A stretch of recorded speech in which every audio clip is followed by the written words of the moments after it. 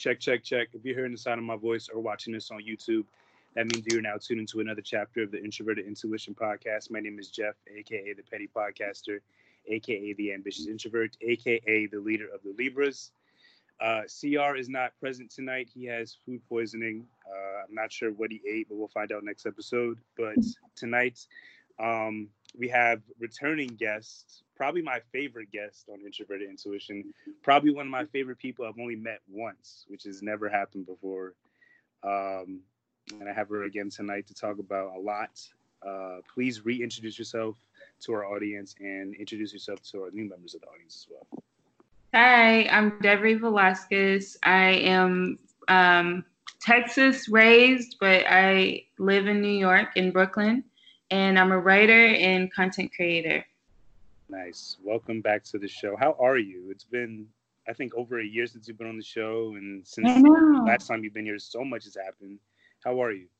I'm all right. You know, all things considered. I don't have coronavirus, so that's a blessing, and I'm just, hanging in there, and I've been just working and just trying to keep sane, really, because it's just, there's so much going on. So, yeah. Way too much. I've been feeling a little off like these past 2 days, and I'm paranoid to get tested, and I'm trying to convince myself it's COVID. Have you felt that way at all? Yeah, I've been having a lot of that random, just anxiety about it, because it's and you can't help, I've been around people, and I just got back to New York a couple days ago, and the flight that I was on was packed. And so I was just so nervous the whole time. I was elbow to elbow with people in the seats, and people were coughing and stuff. And it's just, and in Texas, I came from Texas where I was quarantined, and the numbers are crazy out there. So I'm nervous, but I'm trying to isolate and be responsible about it. So, When did all this feel real for you? Was it back in, what was it, end of February, early March, or did you just start feeling real to you? It got really real to me in mid-March. When my job, my 9 to 5, they told us don't come in, and then I think someone at the office got it, and that made me so nervous.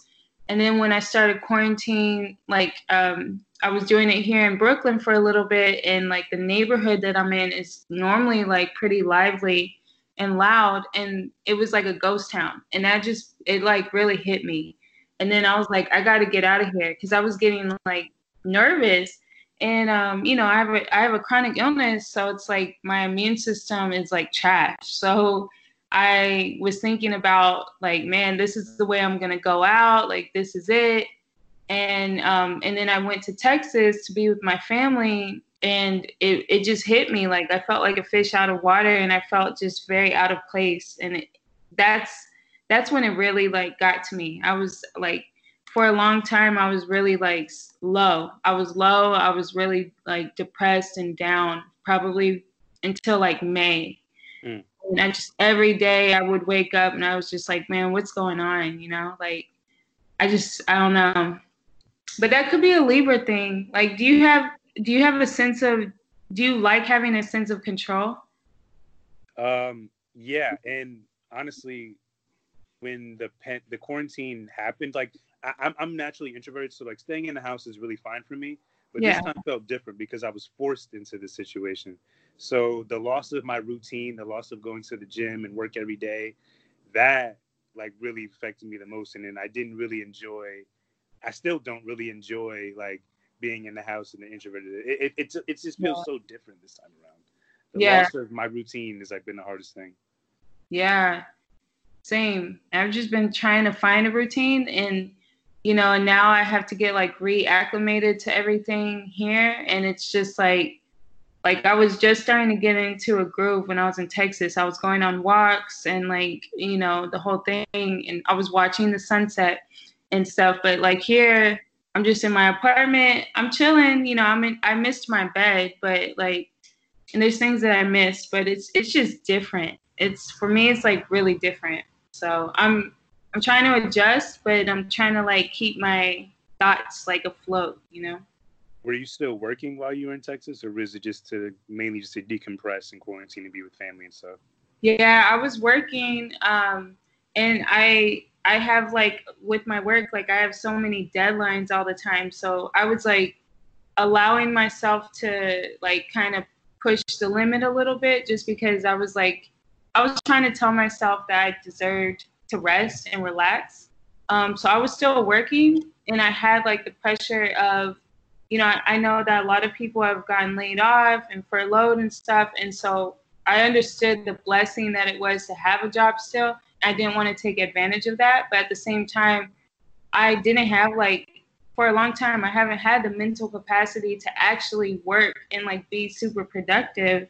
And I up until recently, like I feel like I was having a lot of guilt for that because I was just like some of my peers were like really thriving and using this time to be like productive and come up with all these cool ideas. And I haven't really been that motivated or inspired. It's been a lot for me to even want to get up and take a shower sometimes. So, or I've been taking a lot of showers. That's my way of dealing with it. Like I've been kind of ODing like on weird things where I'm just it's just I don't have a sense of control, and there's no routine. So I'm like, all right, this can be the third shower of the day for no reason. Yeah. And so yeah, the lack of like control and my plans and everything that I had planned for like spring and summer, like obviously that's not happening, and I'm still trying to adjust, but I'm trying to be more gentle on myself and like not be so fearful of like the future or what could happen. It's funny, like I've still kind of drowned myself in social media, unfortunately, because I'm trying to walk this line between like being aware and like being at peace. Yeah. But in the midst of all that, like I've developed like this also guilt, but like I don't a bit like I don't know, like my negative attitude and negative perception of myself is like really increased during this time, honestly. Yeah. I've been feeling. I mean, the one tweet I really see around is like that I used to see around a lot around the beginning of quarantine is like use this as an opportunity to learn something new and come out of this stronger. Yeah. But like you, like I had like no motivation to do anything, and I felt like really bad about myself because it's like I have all this time to do these things, and mostly what I do is like podcasting and writing. Like that's like the best thing that could reach many people, especially during this time because everyone's home on their phones and stuff like that. But I started doubting my contribution to my audience and the people who follow me and like just the world, and like it got really dark, and it still is a bit like that, but it's just tough. It's tough to like navigate through this time with a healthy mind and also maintaining that awareness as well. It's like you want to pay attention to everything that happens and know the updates, but it's like it's taxing.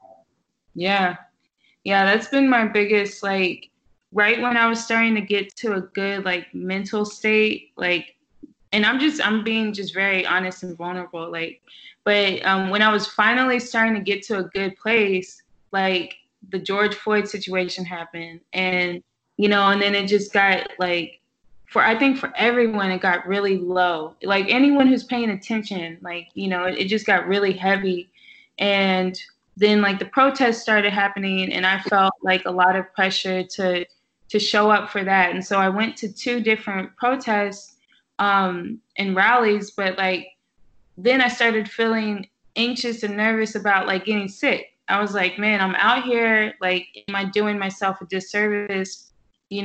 Like on one hand, I'm showing up and I'm being a part of the movement and I'm like being vocal and active, but then on the other hand, like I'm not putting my health first.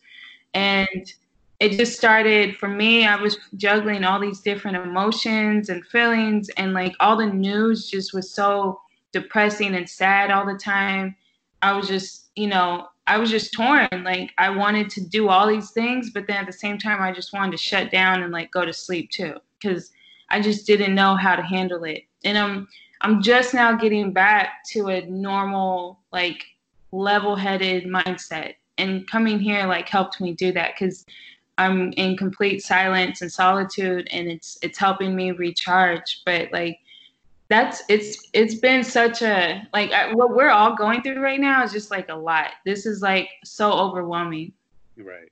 And I texted you about like a protest and stuff like that. I felt guilty for not going, but I was honestly like really scared to go because I Yeah. was seeing what was happening to people while they were out there. And uh, from someone who's been at the protest, like what was it like from your perspective from the two times you went?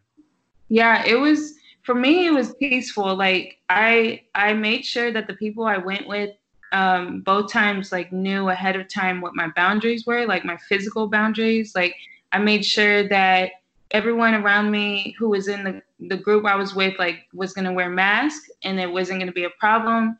That we were all going to social distance from the crowds so that we were going to walk on the outskirts like and not be all up in the mix like that.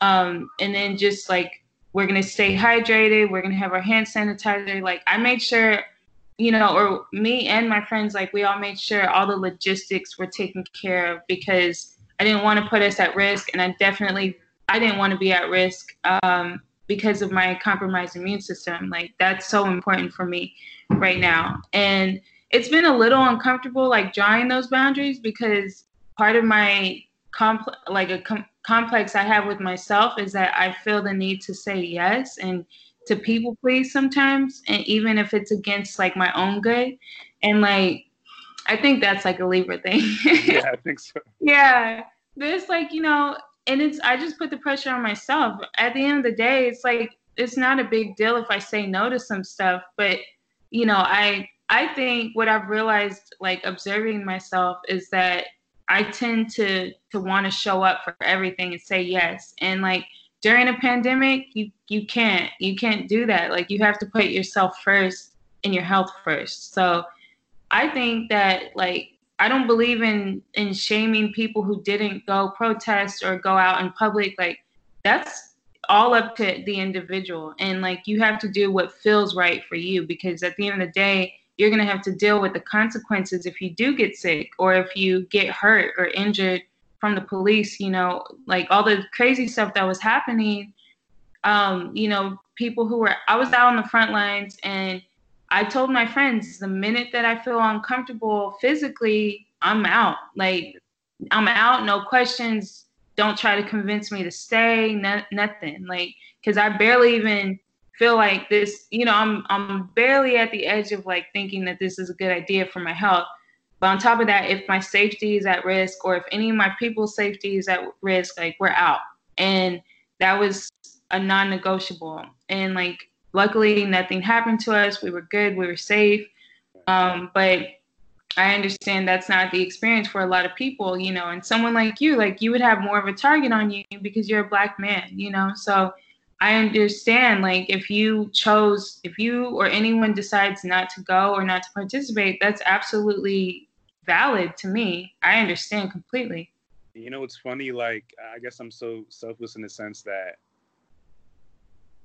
because I have that target, I would have rather take that target and whatever that came from it rather than someone else take it, like another Black woman or even another Black man, right? Like, I just, but at the same time, like I was really terrified. Like, Yeah. this is like I feel like for a lot of us, this is like probably the most traumatic times we're experiencing back to back in real time. Like around, like say, like 25 to like 30, like this age group of people. This is like all happening to us real time, and I got cold feet, and I felt guilty because it's like these people like yourself are risking their own health and their own safety and their own time to do this, and I'm just like I'm not showing up, and I just But you are though, and I think I texted you that too. It's like, and I'll tell anyone this, like you have to, someone told me this earlier. They said, that they're asking themselves how, like, what does me showing up look like? And it's not always, you're not always going to best be utilized with your skills and your talent through like being out in the streets. Like for someone like you have a gift, you have a platform where you share stories and where you talk through things with people, and we're talking about real things, and like that's enough. That's more than enough. That's more than what a lot of people are doing. A lot of people are staying silent. And I think like just any way like that. This is a form of advocacy. You know, this is you showing up. So this is just as good as someone who doesn't have the words but knows that they can be out there providing hand sanitizer. Like, to me, it's on the same level Right. of, you know, advocacy. So I don't think that it looks the same for anyone. I think it's different. And for me, after those 2 times, like, I felt good about that, and I'm not gonna keep doing that just because I'm not gonna keep upping my risk for catching COVID. You know? Yeah. And it's funny you mentioned people staying silent. Like on social media, you have a relatively large following. You could be considered an influencer. What do you? I doubt you would shame these people. What are your thoughts on these people who have these larger platforms, who are just staying silent? I think people who are not using their large platforms or any platform, I think anyone has a platform who is getting likes. Like, if you have people who are liking your content or reading it or watching it or listening to it, then you have an audience. And if you have an audience, you should be utilizing them or your platform to speak to them. And so I don't believe that, like, I'm not granting any mercy on people who have followings or platforms and they're not saying anything. Like, that is a big no-no for me. I've been checking on all the businesses that I support, like all the restaurants that I eat at, everything. I've been checking everyone's mission statements on the websites and before I purchase anything, because for me, like, that's also a form of protesting. Like, I'm gonna put my dollars behind corporations and organizations that are, like, vocal about what's going on. And if they're not speaking against racism or systemic oppression, then they're not going to get my money, period. Mm.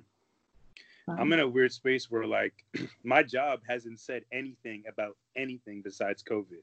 Yeah. And I need the money, right? Like, Right. but I don't know what to do. Do you have any advice for that? Nah, honestly, like, I believe in like burnout, and I've dealt with that, you know, too. And it's such a shame, because it's like we have to play the game a little, you know, as much as we can, because we're still a part of the system. So, like, we have to pay bills, we have to eat and take care of ourselves. And in order to do that, like, we got to get money, you know. In order to get money, like, sometimes we have to abide by these systems and these structures that, you know, don't include us and they don't care about us. But, like, as long as we are aware of that, then I think for me, like, that's the best I can do, or that's the best you can do, is just do your work, get the check, but, like, invest that check into your own personal, Right. you know, projects and your own professional things that you're trying to do, so that eventually the goal would be to, like, I would, like, financially emancipated from the system. You know, like, for me, that's always my first and foremost, my biggest goal. Like, if I get any kind of check or money, before, like, after I pay for my groceries, after I pay for my bills, like, whatever else I have left over, if I do have anything, it's like, how can I invest that into, like, one of my personal things that will eventually, like, liberate me completely from this system. Right. I've Because, never, yeah. I've never donated so much in these past few months than I have in my entire life, honestly. Yeah. Seeing all these different GoFundMe's and stuff like that. Have you done that as well? I'm sure. Yeah, I've been trying to donate, you know, but for me, like, I took a huge pay cut with my corporate job. And so, like, for me, and I still was paying rent when I was in Texas. I was paying rent for my Brooklyn apartment and trying to feed myself and stuff. So, like, financially, it didn't make a lot of sense. Like, I had to draw some lines for myself because I was, like, starting to give, and, like, not taking care of things at home. So I figured, like, the best way I could show up was to, like, if anything, just keep sharing those stories and keep sharing those links and stuff, you know? So, yeah. Um, I, I guess it's fair to say that the George Floyd situation kind of sparked, it was like a domino effect, I feel. Once that happened, what's happening now is where we're at. And with that situation, there was real no gray area. I feel like everything we saw in the video was proof enough and a valid reason for our anger and our pain. Yeah. when you're seeing this in real time and you're getting stressed out, obviously your stress affects your immune system. Like what did you do in those moments to bring yourself back down? Did you talk to someone? Did you sleep? Did you eat? Like what are some practices that you use to calm yourself down? Well, honestly, in the beginning, because this is the thing, I'm sober, or I was sober. Now the pandemic happened and quarantine started, and I actually started drinking a lot. Mm. And so that was one of my vices that came back to haunt me from the past, of like one of my old coping mechanisms that was very toxic. And for the first few weeks, 2 or 3 weeks, like I was drinking a lot every single day. And I realized that, I would still wake up the next morning and the pain was still there. And I realized like this, I came so far. Like I had been 3 years sober, and I was mad at myself for that, and it was bringing me more down. And so I decided to stop again. And so, I had the little like 2 or 3 weeks where I had broken the sobriety, but like I got back to that. And after that, I started replacing all the times I would drink. Instead, I was praying and I was meditating. Mm. So like I just would have random conversations out loud, and I also would do this thing at night before bed. I would play, like on YouTube, I would just look up affirmations, and I would play that until I fell asleep. So like just positive affirmations that someone would repeat on, to me, and then I would knock out. And it would help, because the next day, and I still do it every night now, but the next day I wake up and I feel like lighter, I feel more motivated, and that's really been helping. That's amazing. And you're currently still not drinking, right? Yeah, I don't plan on it. Like when I commit to something, I'm pretty good at keeping that. So there's a lot of things that I'm like saying absolutely no to right now, and that's one of them. Mm. Yeah. What about certain relationships that you've had with people? Like, have you noticed any changes in them during this time? Yeah, that's another thing. Is like there's certain people that I was talking to every day. I was, kicking it with, and like I have not spoken to them. I erased their number, and I don't even know if they know that I did all that, because I have no idea. They don't have a way to contact me, but that for me, like I had to purge certain relationships and friendships and stuff. And I did it in a graceful way. Like I didn't explain to certain people like why they're not going to hear from me, but I know for my own mental health, like I just had to get rid of certain relationships, or at least cut them off for right now, because I know I wasn't in a good headspace to like receive the type of love or connection that they had. And or they were triggering to something that was not good for me. So yeah, so my friend group looks different right now. I have like a lot of good, solid people in my life, but I'm not looking for any new friends, and I'm pretty like closed down in that category, like, because I need to focus on me right now. So. Were any of these friends, like, did they happen to be not Black, and did like maybe their reception of what's going on maybe affect that?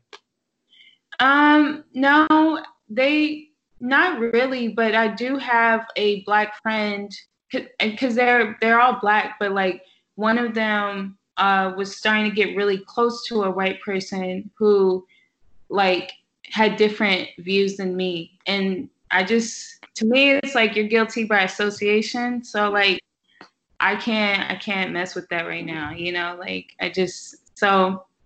but I'm not, at the same time, like I don't have all the energy in the world to try to like change people's minds and try to educate them and inform them. And like that's something that I had to like draw a boundary with, because some of my like white friends or peers or coworkers, like they've been texting me and emailing me and asking me all these questions, and I'm like, you need to do your own work and your own research. Like Right. I'm not your like dictionary for like Black Lives Matter. Like you need to like go out and do your own work. And in order to like be, and that's, I don't know, that part is just kind of weird to me, because it's like, when the George Floyd thing happened, like all of a sudden all of these white people who want to be allies, which I'm so confused. I'm like, did black people just like turn up one day? Like realize, like it's like as if we're like a new thing that just showed up. Like, and people are like, oh my God, black people.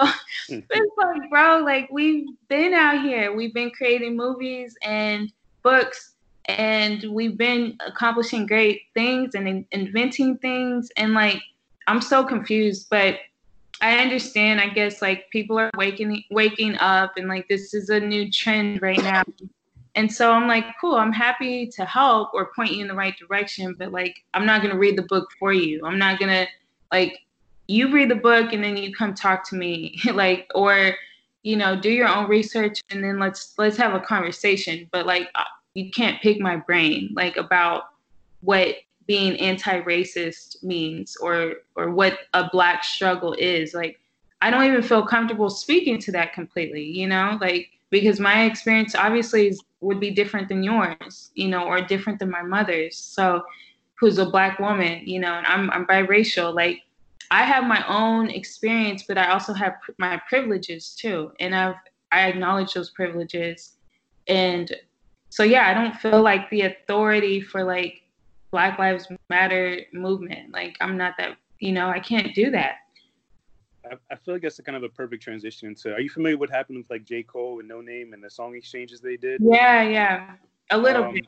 A little bit. So, what I got from that is the one thing that kept coming up in those conversations is tone, right?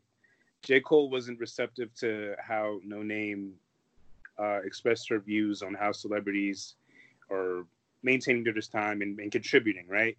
Yeah. And I feel that hit a nerve from him, because I'm not really sure why it hit a nerve, but it was a bit of a weird situation. And one thing I got from his song is that he was looking to her to give him information rather than shame him for not knowing.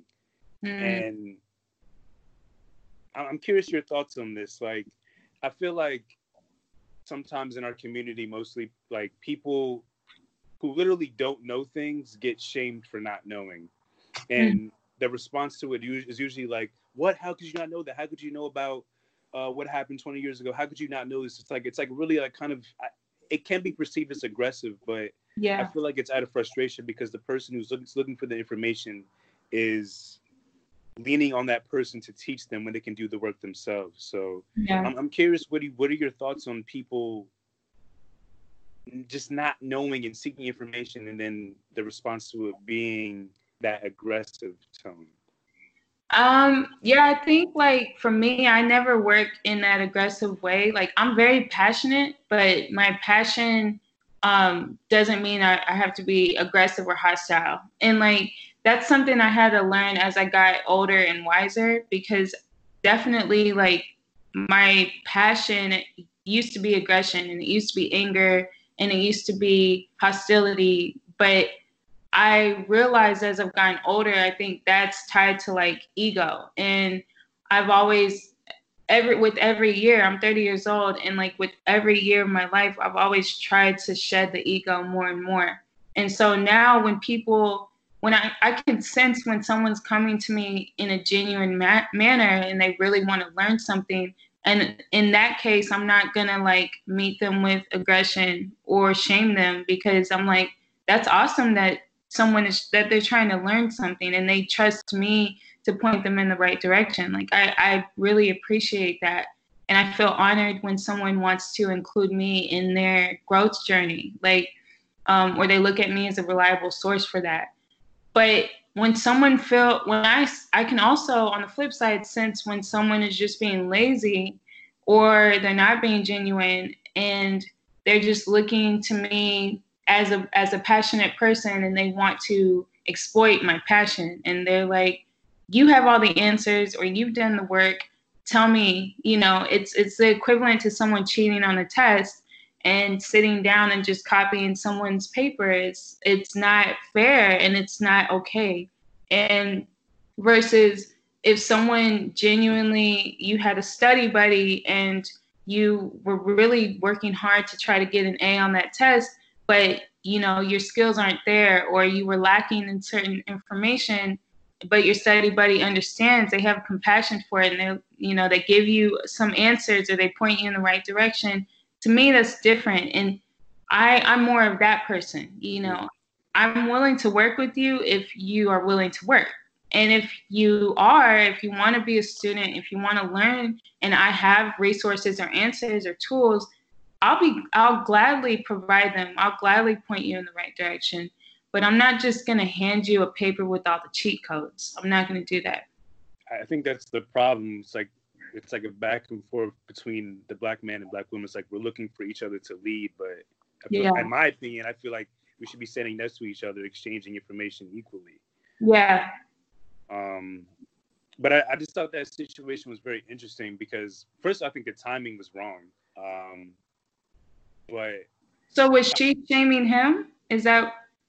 No, I don't think she was shaming him. I think she was just shaming celebrities in general, just not using their platform correctly during this time. But like she did that to a series of tweets first, and then J. Cole's song seemingly was like random. But I guess he heard the song and maybe personalized it, and his ego got involved in the situation, and then his song response came. But another conversation around that topic I've seen is like policing tone. And I've been guilty of saying things just how it comes in my mind and how it's in my heart. I'll just say it without any regard of how someone will internalize it. Yeah. And I think we do need to be more conscious with how we say things. But when I look at like a situation like Sandra Bland, who was just saying how she felt and she was murdered because of that, I check myself and it's like, no, fuck that. Just say how you feel regardless. So it's just like a weird battle with that situation and tone and how we say things, because we could get killed for less.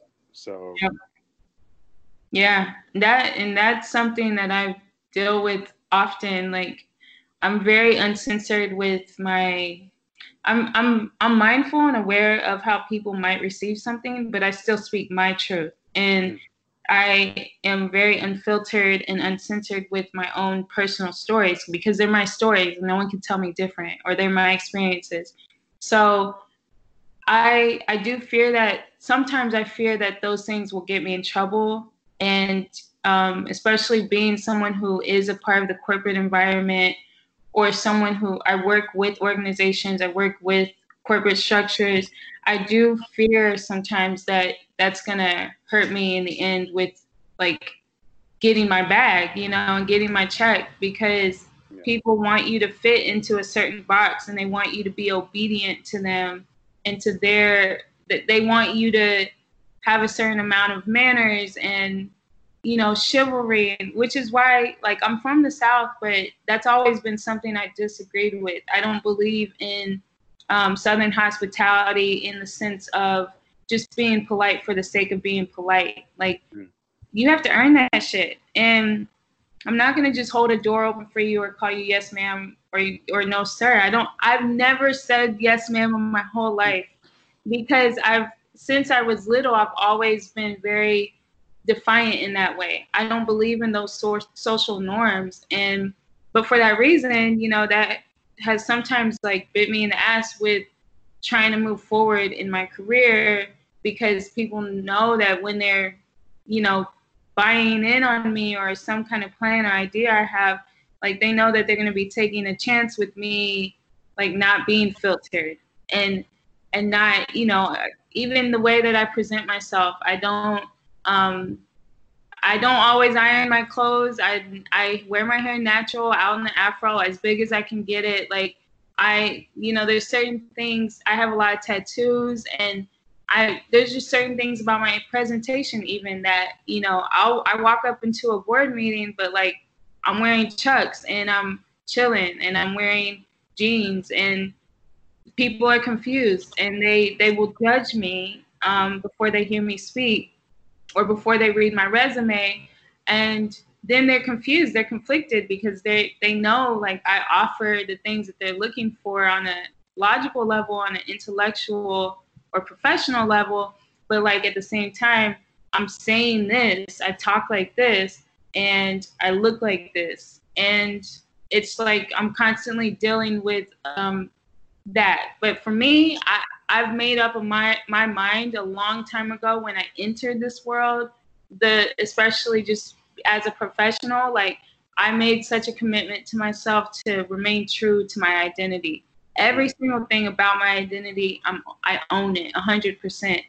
And because this is who I am and I cannot hide it. It would hurt me so badly to have to hide any parts of my identity ever, you know? So that's a commitment like that I made to myself, is that I will not do that no matter how much it costs me. Mm. That's an incredible mind state to achieve. I feel, especially during this time when we're seeing Black people are seeing other Black people being killed just for who they are and their situation, whatever, just like random, I don't want to say random, but like Black people are just being killed, right? So I feel like some people in our community may be developing a mentality that who they are and the way they look just isn't acceptable, and then they won't appreciate themselves. Like, we aren't appreciated anywhere we go. Yeah. There's nowhere we can go where we're safe from racism. There's nowhere we can go where we're safe from hate. Yeah.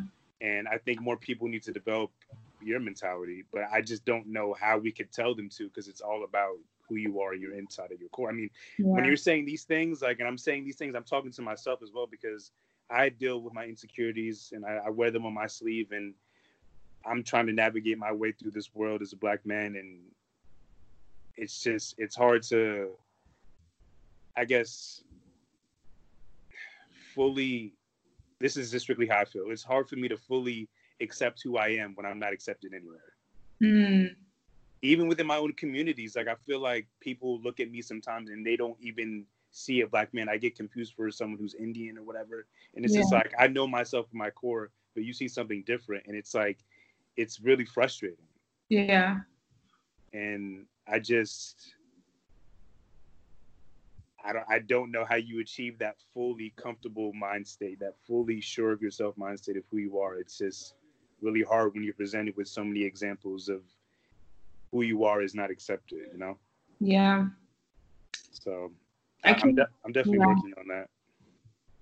You know what? But like I said, I really believe this. Like, you're doing more than enough. You as an individual are doing way more than enough, because this world and this nation and this society was not built for someone like you. Like, they didn't give a fuck when, like, the powers that be colonized this land. Like, they saw you as a commodity. They saw you as property. They didn't see you as a human being. And so that's perfectly understandable to me when I hear that, you know, that struggle that you or a person like you experiences, you know, and just having to navigate all those things all the time. Like, that just must be so exhausting. Like, because I know what my experience is like, you know, dealing with certain things, but I still have privileges. Like, I'm still a woman who, you know, if I'm in the right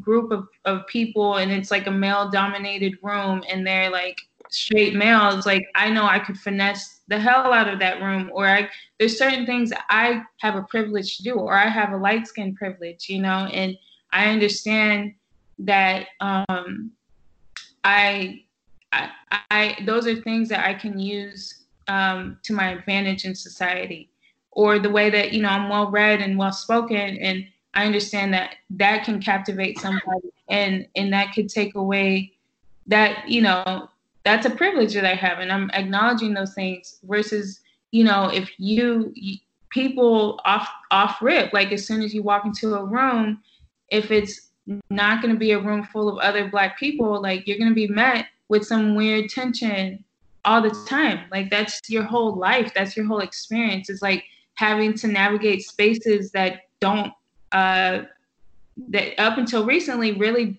or not even, I don't know, you know, but they don't include you. They don't consider you. They don't look at you and think of a equal human being.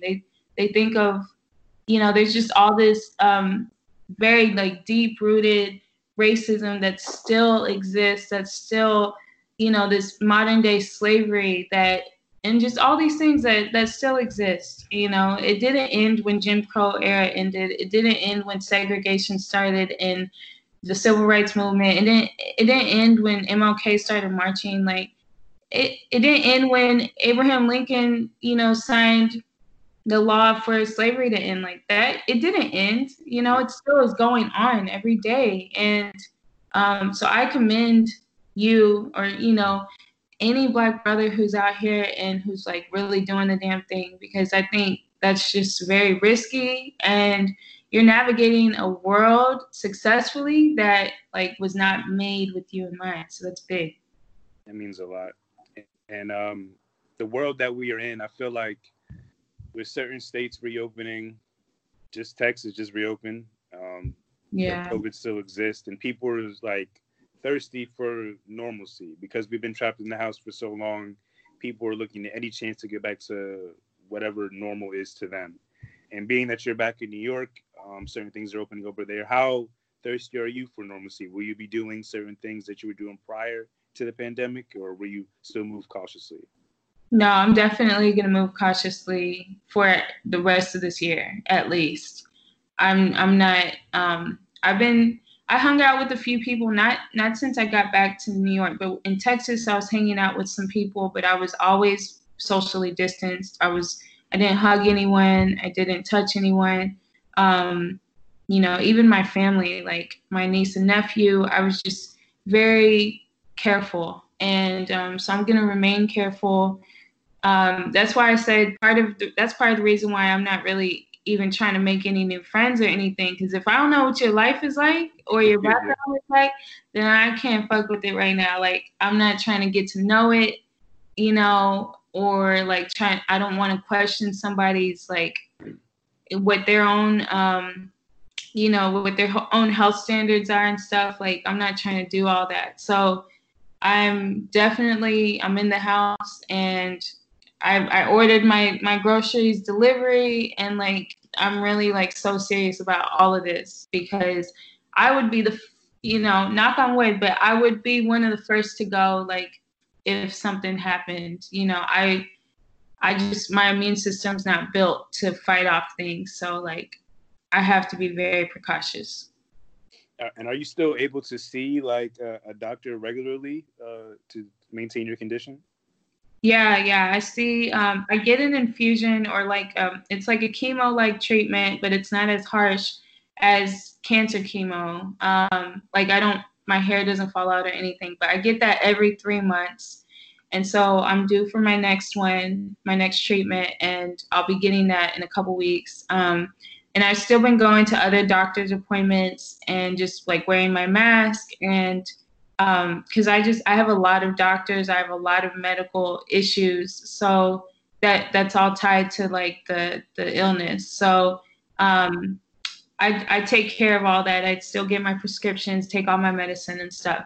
And yeah, I've just been really diligent about that, like more than ever, because I'm trying to stay on top of this. As you should.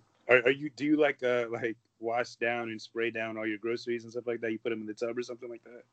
I didn't wipe down my groceries, but I wiped down all my handles, all the light switches.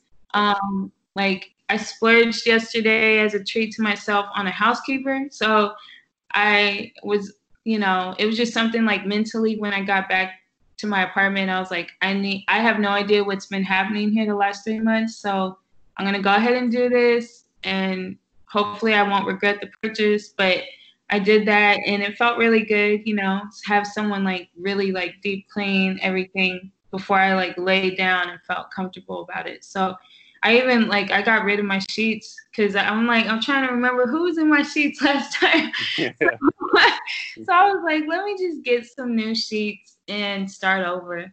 Because when I left here and went to Texas, like I kind of left in a frenzy, you know, like, so there's just a lot that I left behind and like didn't think twice about. So that's why, and I don't know what's been going on since I was away. So I just decided to kind of start over new in that way, just to give myself like a little bit of peace of mind. And does like the energy even feel the same as before you left? Like, does it just, I don't know, when you just walk outside or be in your apartment, does it feel the same at all? No, not at all. It feels so surreal. Like I went around the corner yesterday and today to get some coffee, and because I'm still trying to like support my local coffee shops, and I'm like a huge coffee person. So Mm. I was taking my stroll to get my coffee, and it's like such a ghost town over here. It's so weird. It's like so quiet, but I like it. I'm really enjoying this because this isn't typical New York. You know, this isn't the experience that I thought that was going to be 2020. So I'm trying to embrace it and really enjoy this peace and solitude because I realize like how much I needed this, and I haven't had this in so long. This is literally like a reset standstill button. Like, I feel December 31st, 11/59, 2019, nobody could have expected any of this. We all had plans, we all had things set in stone, and all that's gone. Going forward with your expectations, do you have any, or will you just take each day for what it is? Definitely just going to take each day for what it is, and just be gentle on myself because I feel like I this, yeah, like you said, this is a reset, and for me this is a pause too. And not even a pause, but it's a slowdown. Like I've been doing everything much more slower and not being as rushed, not feeling as much pressure. Like I said, even with my 9 to 5 with my job, I'm working off of deadlines all the time, tight deadlines. But I work best under pressure, so I will I get to the things when I get to them, but I don't stress myself out too much, and I'm just trying to realize or remember every day like that I wake up, that's a blessing, and that's enough. And if that's the biggest thing that I do all day is wake up and change into some clothes and put on some makeup, then Yeah. that's cool. That could be fine. I'm trying not to hold myself to such high standards that I basically have been doing my whole adult life. And I'm just, if I still have a job, if I'm still able to feed myself and I have a roof over my head, like that's good. I'm good right there. Yeah, as long as you have that, I think that's fine. I've been trying to like um, maintain some bit of what life was for me prior to all of this. Like, working out at home is not easy, as you can imagine. Being in the comfort of your own home, you don't want to really do anything but enjoy that comfort. Yeah. So I've been trying to like chip away at that shell of like laziness and non-motivation to Yeah. do stuff. Even to do podcasting is kind of hard. Like, I mean, it doesn't feel the same. Like talking through the phone, it's kind of more taxing than in person, in my opinion. Really? Yeah, because I don't know, it's like you got to go through the form of like setting up the call and like getting in the chat, whatever. It's like too many extra steps. I just prefer to talk to people in person. It doesn't feel as real. I mean, it's real, but I don't know, like the level of intimacy that comes with it is just lost, I feel. Yeah. And I think that's where we're going to be stuck in for. I'm choosing to stay stuck in this for the rest of the year. Yeah. But, like, did you feel that at all? Like, you couldn't even you couldn't even hug your family. Like, the loss of intimacy is gone because of COVID. Like, do you think about that? Honestly, like I don't know if we spoke about this last time, but I do not care to hug people. I'm not a big hugger, and I think that's probably some childhood issues, to be honest. But I'm not that physically intimate. Like that's not my first nature. So it's okay for me. I don't feel like I'm missing out on like hugging people and all of that. But and if anything, I'm taking this moment as a time to, because I'm single, so I'm taking this moment as a time to like really date myself. Like I'm just with me, and that's fine. And I like it. It's been such a long time since I've really been single, not just kind of single and dating some people on the side, but like really single, not doing anything with anyone. Yeah. It feels really good to just have me all to myself. And you know, and I'm really appreciating that, and I'm enjoying it. I'm laying in the middle of the bed, spread out, like, wow, this feels so good, you know, because I haven't had any of that in so long, and I didn't realize how badly I needed that alone time in that space. Like, it feels good to me. I think the main thing the main thing for me has just been the motivation. Like, that's been my biggest issue during quarantine. It's just feeling motivated, and like you said, just feeling lazy, and you know, like not wanting to even get dressed, or I don't want to make anything to eat. I want to eat because I'm hungry, but I don't want to make it. Yeah. You know, and like it's just a lot for me. But the intimacy and the in-person stuff, not so much, just because. And then, like, you know, like I said earlier, I have always felt a lot of pressure to say yes to everything and to show up to everything. Right. And this is giving me a good excuse to like not show up, you know. Very true. I don't have to keep making excuses. I can just be like, bro, we're in a pandemic. Like, I'm not. That's so perfect. I'm like, it's funny. I'm on the flip side of that. Like, I actually started my relationship that I'm in now, literally at the cusp, like the beginning Yeah. of COVID. So it's been really unique because we've been taking like 2-week increments to see each other just to stay safe with the whole 14-day thing. Yeah. It's different. It's not easy, but it's been providing me a form of solace I think I would have needed if I didn't have it during this time. That's good. Like, having that one person to like go to about whatever's going on. It's I don't know. I've always felt like more comfortable speaking to my friends and my partners than my actual family. I'm not sure if that's weird. Maybe that's something I know it's something I need to really work on, but I just feel more comfortable. I feel like I can open up more. But yeah, I think honestly this relationship I'm in is definitely been one of my saving graces during this time for sure.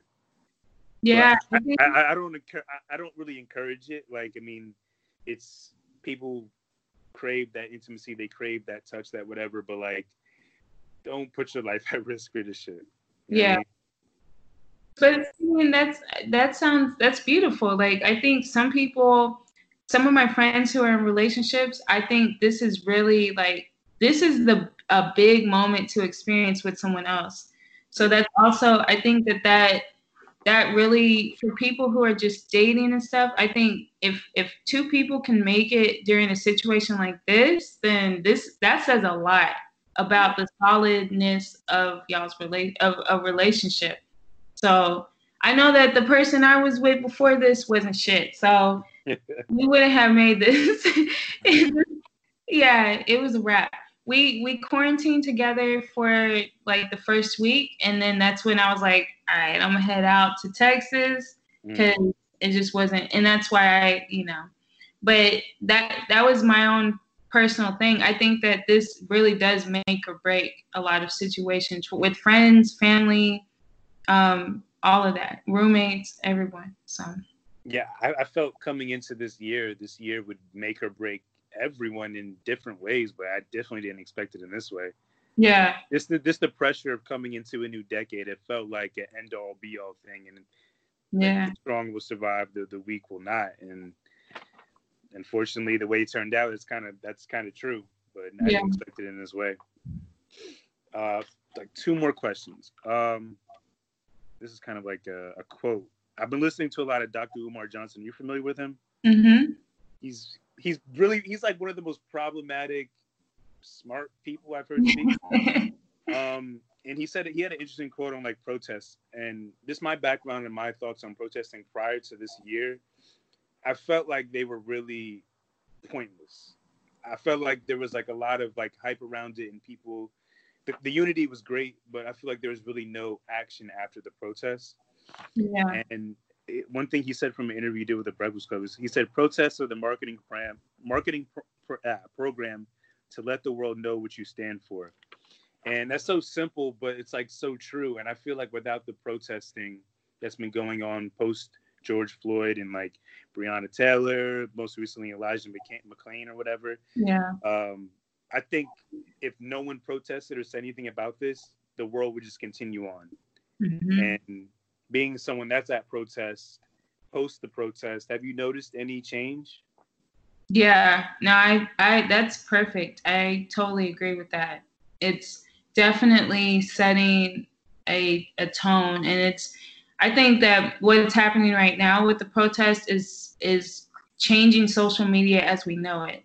And everyone's like back to normal, I guess, with their selfies and stuff, but then it's like, okay, what about Breonna Taylor? We're still bringing these things back into the conversation. We're not, and from what I see, we're not straying away from it yet, but I do anticipate that it's going to die down because that's what happens with any movement.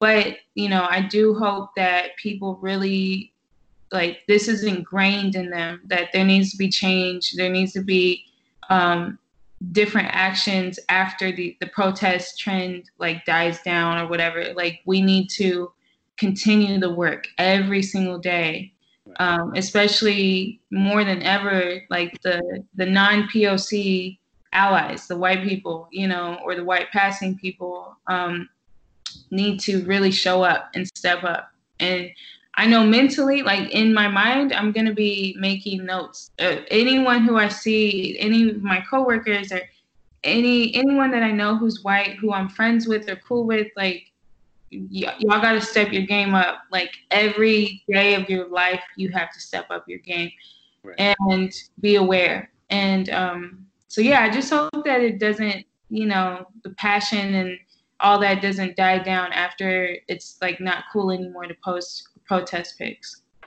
Yeah, the media is doing a good job of like not really showing it up on the feeds and stuff like that. So yeah, you think it's over. But another thing he said is white people have freedom. White people have freedom, the ability to make decisions without external control. Black people have liberty, the ability to make decisions of external control given to you. Did I misquote this quote? Damn it. Black people have liberty, the ability to make decisions of external control gave to you, like given to you, right? Mm-hmm. And I'm curious if you agree with that. I think I botched the quote, but the difference between freedom and liberty. Do you, from your perception of our community, Black people, do you think we are free, or do you think we are still shackled by other people's control of what we do and how we live? Yeah, I don't think as a whole demographic that we're free at all. As a whole race is it's a social construct, but as Black people with melanin, no, I don't think. I think a lot of us are still very much oppressed, and we try to appease the white presence, the white people in the room. We try to, we code switch, we change up how we speak, we change our posture.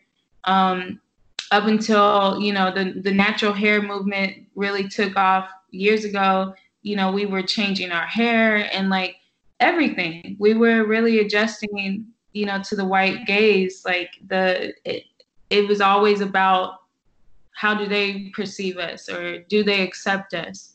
And, and that gave us a lot of inferiority complexes that we carry with us because of our ancestors. And, but I do have hope that in 2020, we're finally like getting close to dismantling this. Like when we're talking about abolishing police, the police system, and, reconfiguring the justice system, and like, we're really like, we're talking about that. I'm like, all right, bet. Like, I have hope in this future when it comes to what a racist free world looks like. Like, I actually do have hope. I didn't think I was ever going to see that in my lifetime or my kids' lifetime, but I have hope that, I think it's like it's becoming more and more unacceptable to publicly be racist or to even be quietly racist. And so I'm really down with that. And I have hope. I have a lot of hope. But I do think that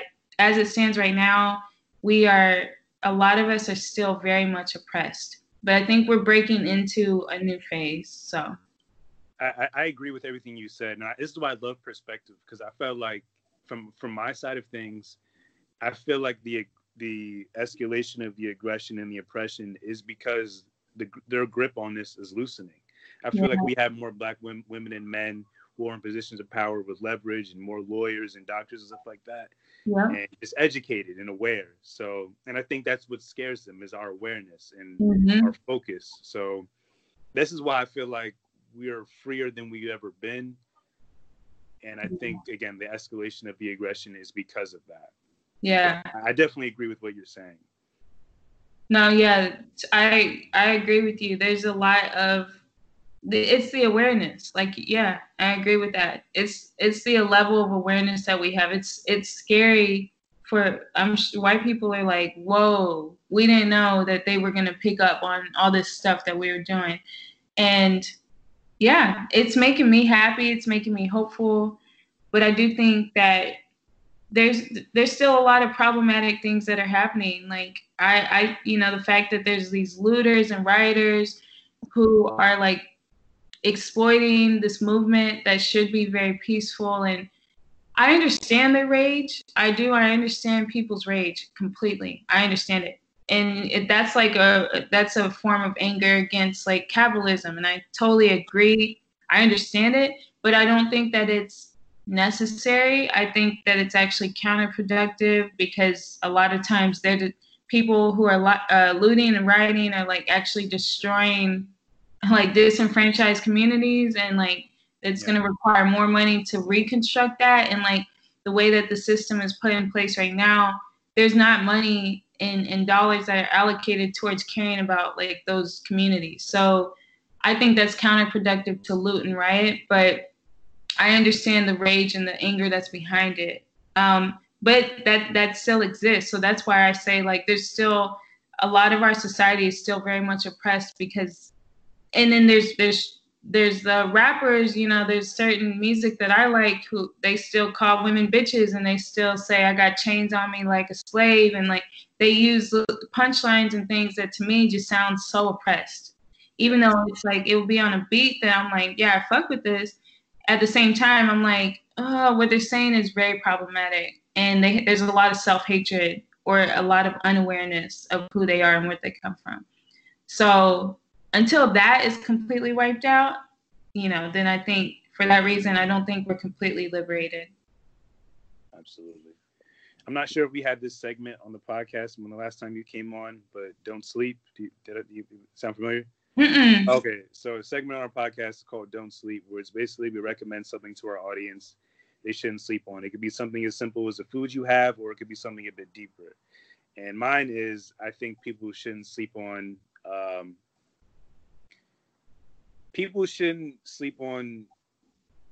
the belief that things will change. And what I mean by that is like this is like the darkest times I think we've collectively, again, like we've all been in, especially in our age group.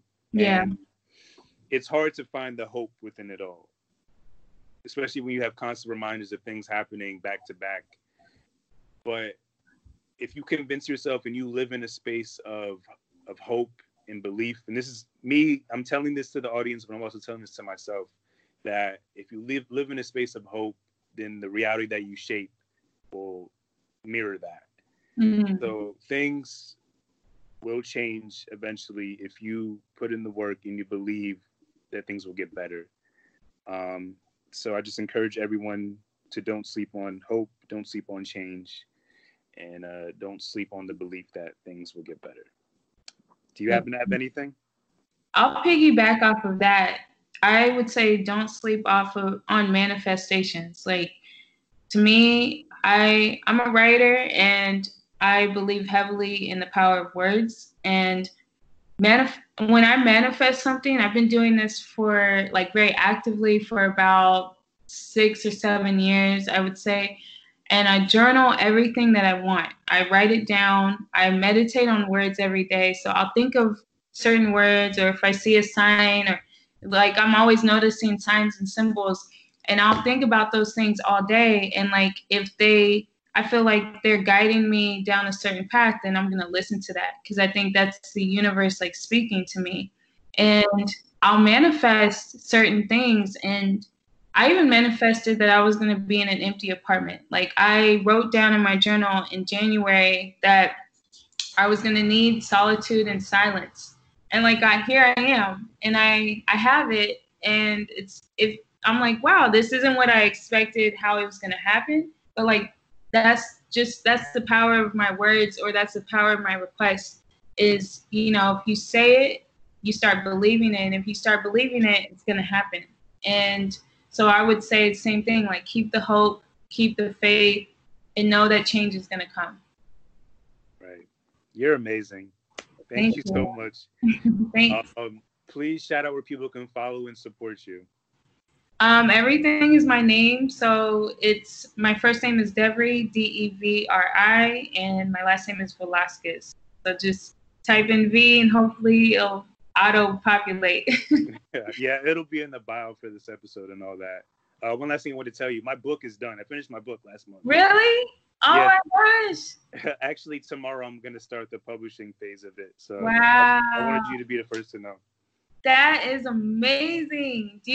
Are you going to share the name, or we have to wait? I'm going to wait a little bit. Okay. But yeah, I'll probably send you over like a little the copy I have when it's all done. Nice. Yeah, I'll definitely. That is awesome. That gives me a lot of motivation because I have not written anything for mine in months. So yeah, like, I'll open up the documents and then I just close them because I'm like, I just haven't been motivated to do that. So that gives me a lot of inspiration. That's awesome. I was like that for a while, but I just buckled down and somehow got it done. I'm still scared to actually say I'm officially done, but yeah, I'm just gonna leave it alone. Just leave it alone. No, you just manifested, like, it's gonna happen. You're gonna sell a lot of copies. A lot of people are gonna like it. I'm saying all that right now to the universe. I appreciate that. Yeah, that's it. If you enjoyed this episode of the podcast, obviously support Devry and follow her. Follow us on social media. Subscribe to our YouTube channel, all that. And that's it. Thank you again, Devry. Thank you. Stay safe. All right, you too.